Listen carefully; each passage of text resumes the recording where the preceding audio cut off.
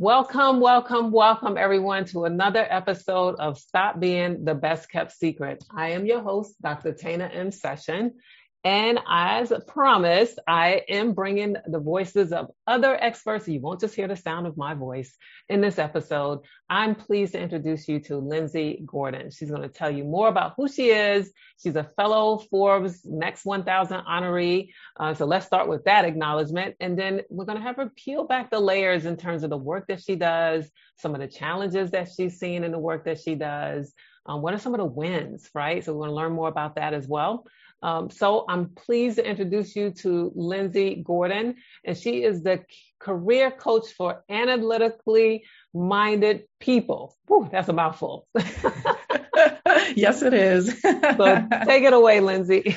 Hi, thank you so much for having me. I am so excited to get to chat, and congrats to you as well. Thank you. And yes, I call myself a career coach for analytically minded people because I have an engineering degree, which is quite unusual in this space. Yes, it is. I like to say that I am bringing my engineering brain to this question of how do we know what work is going to be a good fit for us, and how do we make decisions that we know we are going to be happy with, and we do that in a very practical and structured way. That's awesome. Yes, I've done work with engineers before, and I can tell you that this is unique for someone who has an engineering degree or engineering in their background to want to have FaceTime with people and help them discover who they really are on the inside, right? So that is unique. So tell us a bit about how you got here. Yeah, it has not been at all a straight line, which I love sharing because I think that that's important when we tell our stories of how, squiggly the line is. I started off in engineering and worked in recycled water engineering in Australia for a little bit. Then I fell into technical support at Google, and I found that I was actually one of the humans that loves customer service. So for me, it was this balance of engineering and problem solving, but then also getting to talk to humans and reassure them in a stressful moment. And then while I was at Google, I did a little bit of onboarding and training for our team. And as people were joining the team, everybody was stressed about their career. And they wanted to know, like, how do I not get stuck here? And how do I talk to my manager? And I'm so stressed about this and that. So I started talking to people a lot about their career. Several people mentioned to me that I would be a good coach. I didn't even know what that was at the time. So I was like, I will go test that out. I took one class, ended up loving it, then did a 1.5 year long certificate. And while my thoughts were, I wanted to move to a more career development focused role at Google, which I did. But also people started popping up and saying, are you taking clients yet? I have people to refer to you. And I said, whoa, I'm not running my own business. This is not the plan. But, of course, a different plan pops up. So I ran it, kind of my accidental side business, I like to call it, for about 1 year. And then after that year, I thought, you know what? I think I'm doing something really unique and impactful. And I just loved the work that I was getting to do with clients. So I decided to go full time with it. And that was about 6 years ago. It'll be 6 years in July this year. Oh, wow. Well, congratulations. I know that's Thank you. no small feat as a fellow small business owner. Yeah. And so Google, right? That's to many people a dream company, a dream job. And you actually took the leap and left there and started your own business. Yeah. So what was the catalyst? It's so interesting because one of the things I talk to my clients a lot about is fit. And when I was at Google, I am grateful to Google for a lot of things, and it never felt like quite the right fit to me. Wow. And as I shared with people in my sphere, I just don't see how I fit in at Google. I've got this engineering side, but then this people side, and I have all these different interests. And when you tell people that you are unhappy at Google, they just look at you and say, oh, but it's the number one place in the world to work. Right. And so there was no space for me to have it not be the right fit for me. And I just got all these messages that, must be a personal problem if you're not happy at Google. Ouch. And so that's why I do my best to support other people and to say, we are going to figure out what works for you. And I don't care if it is a Google or a Facebook or an Apple. I don't care if it looks shiny to other people. What really matters is you figuring out the fit that works for you. So it was a very interesting experience leaving Google and doing my own thing when a lot of people were saying, why would you ever leave? Right. This is the best place to work. Yeah. And I do a segment on LinkedIn Live called HR in the News. And I've shared so many stories about Google. So behind the curtain, as you said, it's not all sparkly and shiny. Yeah. And many people have realized it's not a good fit for them. And I think a lot of people, and I want you to talk to the listeners about what you've experienced as a coach. A lot of people over the last 2 years, when you think back to 2020 with the pandemic kicking off and many of us, being hunkered down at home, had a lot of time to think about what was important to them, had a lot of time to think about what served them in regards to the work they were doing. And they also had time to think about, do I even really like this company or the people I work with? Yeah. And so that resulted in this great resignation phase that they're calling. So what have you seen in terms of your clients' pivot? Have you seen an uptick in regards to them making these decisions over the last 2 years versus, pre-COVID or BC, before COVID? Yeah. I like to call them the before times. Before times. Yeah. I think when all of this started, it's exactly as you said, people had this question of, is this really what I want to be up to? Mm-hmm. And I think it really stems from the desire to make a contribution in whatever way that works for you. And it's interesting because the people that I work with, sometimes that contribution is through their work, but not always. Right. And so people really got to assess, is work the place that is going to bring me all of my purpose and passion and meaning and fulfillment? If yes, great. Let's make sure that's aligned. But also people got to kind of relieve some of the pressure and say, you know what? Work is not going to be everything to me. It will be one piece of a fulfilling life, but actually I don't need to have all these expectations for my job. And one of the kind of boldest viewpoints that I have that gets people really whipped up is that it's okay to have a boring job if it works for you. Ooh. And some people feel so much relief at that. And so I think, with all of the pandemic, and this feeling of contribution, some people have been really relieved by, actually stability is really important to me. Enough things are good about this job. It just doesn't fulfill my life, but that's not what I need out of work. Right. And to your point, there's a lot of people, when you think about the different types of personalities in the workplace, there are going to be some people who are high achievers. They want to get promoted. They want to take on the big projects. They want to have face time with the leaders. And then there are going to be others that are like, I'm just here to do my job and go home. Yeah. Right. Yeah. And if we can normalize both, yes. I think neither one is better, but giving people the option to choose one or the other, I think is so important. Yeah, I think it speaks to where they are in their life, right? Yep. So different priorities in and outside of the workplace will be a determining factor. And then, again, some people maybe, have more years behind them than ahead of them in the workplace, like I did. Yep.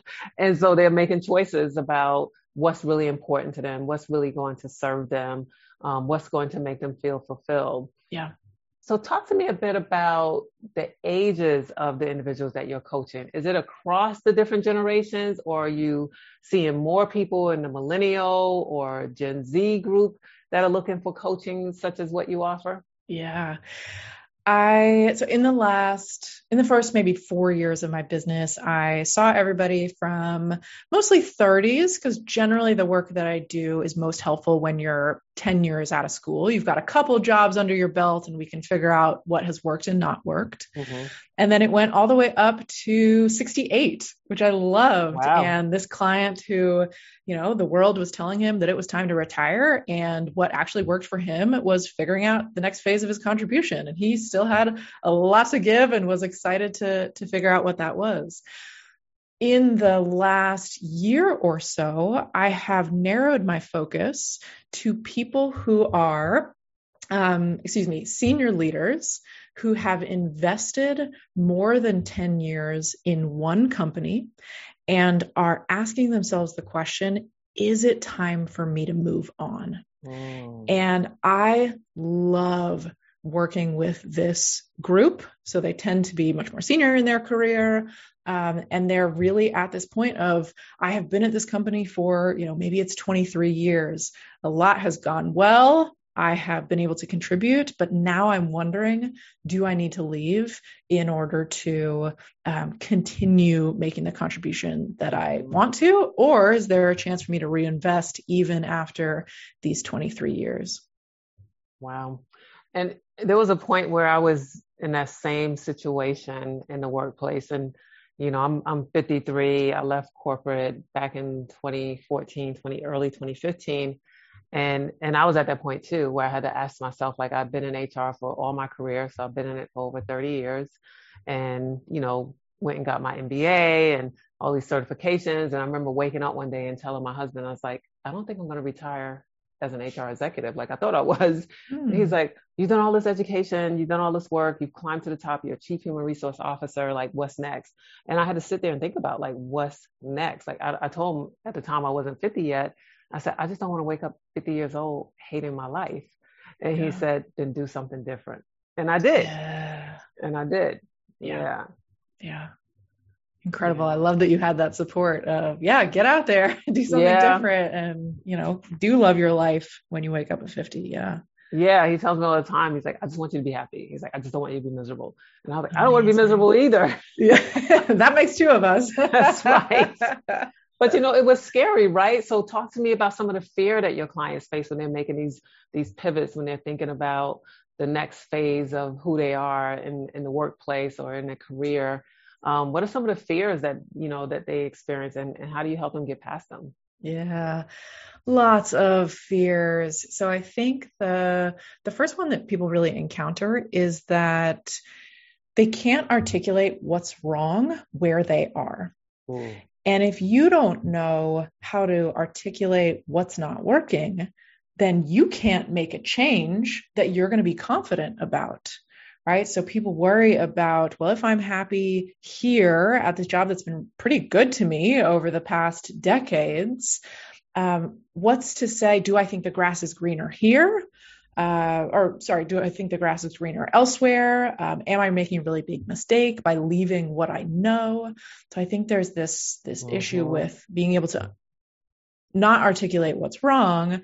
And so then you don't know what you want. I think also when you've invested for a long time in one company, there tends to be this feeling of, well, maybe I'm not as good as I think I am. Maybe I'm just a big fish in a small pond now. Mm-hmm. And you start to really question your confidence about, well, am I going to be useful in another company? And this is something that I see over and over and over again. Wow. And I think what we do to kind of work through some of these fears is to de-risk the process as much as possible. So oftentimes people come to me and they're like, oh, well, I'm really risk averse and I don't really want to make a big change. And, I am highly compensated and stability is important to me. And I say, yes, all of these things are really important. Right. And I absolutely don't want you to make a change that is going to put those into jeopardy. So I want to de-risk this choice as much as possible. And we do that by getting somebody incredibly clear about what is working, what is not working, We rebuild their confidence as far as what is their unique value and contribution in this world? How are they talking about it? How are they communicating that with their leadership to see if they can make some adjustments? Or how are they communicating that in interviews? And then they get to make the choice that works for them based on everything that we've learned, their top values, their top strengths, the environments that they need in order to thrive. And they get to ultimately say, yes, I can reinvest here and I'm excited about that. Or it is time for me to move on. And I know that this is the right choice because it lines up with all of these things that I know about myself. I love that. Yeah, a lot of it is about having a partner that can help them flesh that out, right? Yeah. Because even for myself, although my husband was a great motivator and supporter, I still needed people like a coach to help me figure out, what am I going to be? Who am I going to show up as an entrepreneur? Yep. And have that mind shift from employee to self-employed. Right. That was another transition, right? And understanding like I'm constantly evolving even to this day. Yeah. And I'm sure you probably are too. You're learning more about yourself in terms of who you are as a business owner, as an entrepreneur, as a coach, and the services that you offer. So you don't ever become stagnant, which is great. Yep. So any parting words you want to leave with the listeners as it relates to any thoughts they may be having about making any pivots in their career, anything that may be holding them back, fear, self-doubt, some of what you mentioned already. Anything that you can give them in terms of a nice little golden nugget to encourage them to at least consider alternative options for themselves. Yeah, I'm going to give two.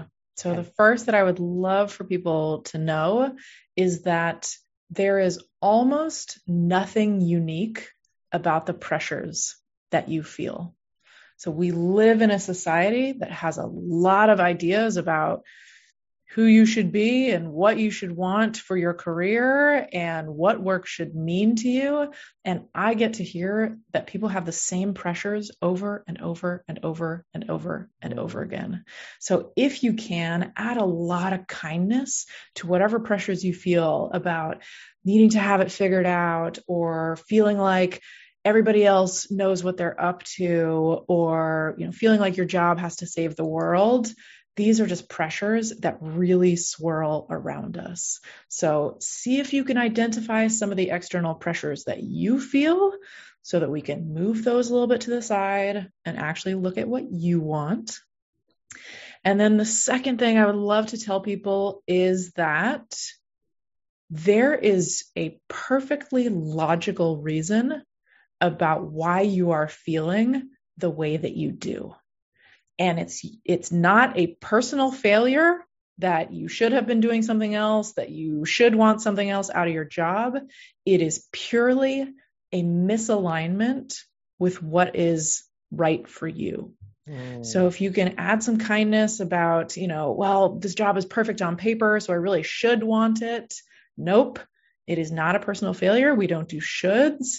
I want you to think about what is out of alignment with what I need and how might I bring those into alignment. I love both of those. And I wrote a note down as you were talking because I remember around probably March, April of 2020, as we were all in lockdown and we realized it was going to be more than 2 weeks. Yeah. And I remember there were so many posts on social media, on Instagram, Facebook, and telling people like, if you're not making the best of this time and not coming out of this with something new and improved, whether it's a new job, a new company, a new side hustle, then basically you wasted this time. Yes. And I was like, that is horrible. Like people are dealing with so much right now. All of us didn't know what was happening around the world. It was the first time we were all going through this together, but to put that pressure on people to say, you need to come out of this a new person. No, sometimes you just needed a pause. The whole world, I think, needed that pause back then. Yes. And yes, there were those that jumped at the opportunities and took advantage of them. And they were able to come out of this, even though we're still in a pandemic, but they were able to come out of this 2 years later with, new jobs, new promotions, or even new companies. That's fantastic. But I don't think that was for everyone. Right. So I like the fact that you said the pressure. I like that you talk about that. Yeah. Yeah. There's so much out there. So that's always the first step I do with clients is like, let's identify and articulate that pressure because it's just everywhere. It's everywhere. That's a perfect way to end this. And I want you to please, Lindsay, share with everyone how they can get in touch with you, because I'm sure that there are people listening thinking, I need to connect with her. Yes, I would love to connect with anybody. As you can tell, I absolutely love talking about this and helping people feel less pressure about their career. So the two best places to find me are at my website, alifeofoptions.com, or connect with me on LinkedIn. I share a lot of stories and ideas for how to do what's right for you in your career. So again, Lindsay Gordon, and feel free to connect with me on LinkedIn. Perfect. Thank you, Lindsay, again, so much for taking time out to be on the Stop Being the Best Kept Secret podcast. It's been an honor to have you. So glad that we're connected. So glad that we are fellow Forbes Next 1000 honorees as well. So again, congratulations to you on that honor. It's well deserved. And everyone, make sure you come back and catch the next episode. Set your alarms, your alerts, whatever you need to do to keep up with the podcast, Stop Being the Best Kept Secret. I'm your host, Dr. Tana M. Session, and thank you for listening.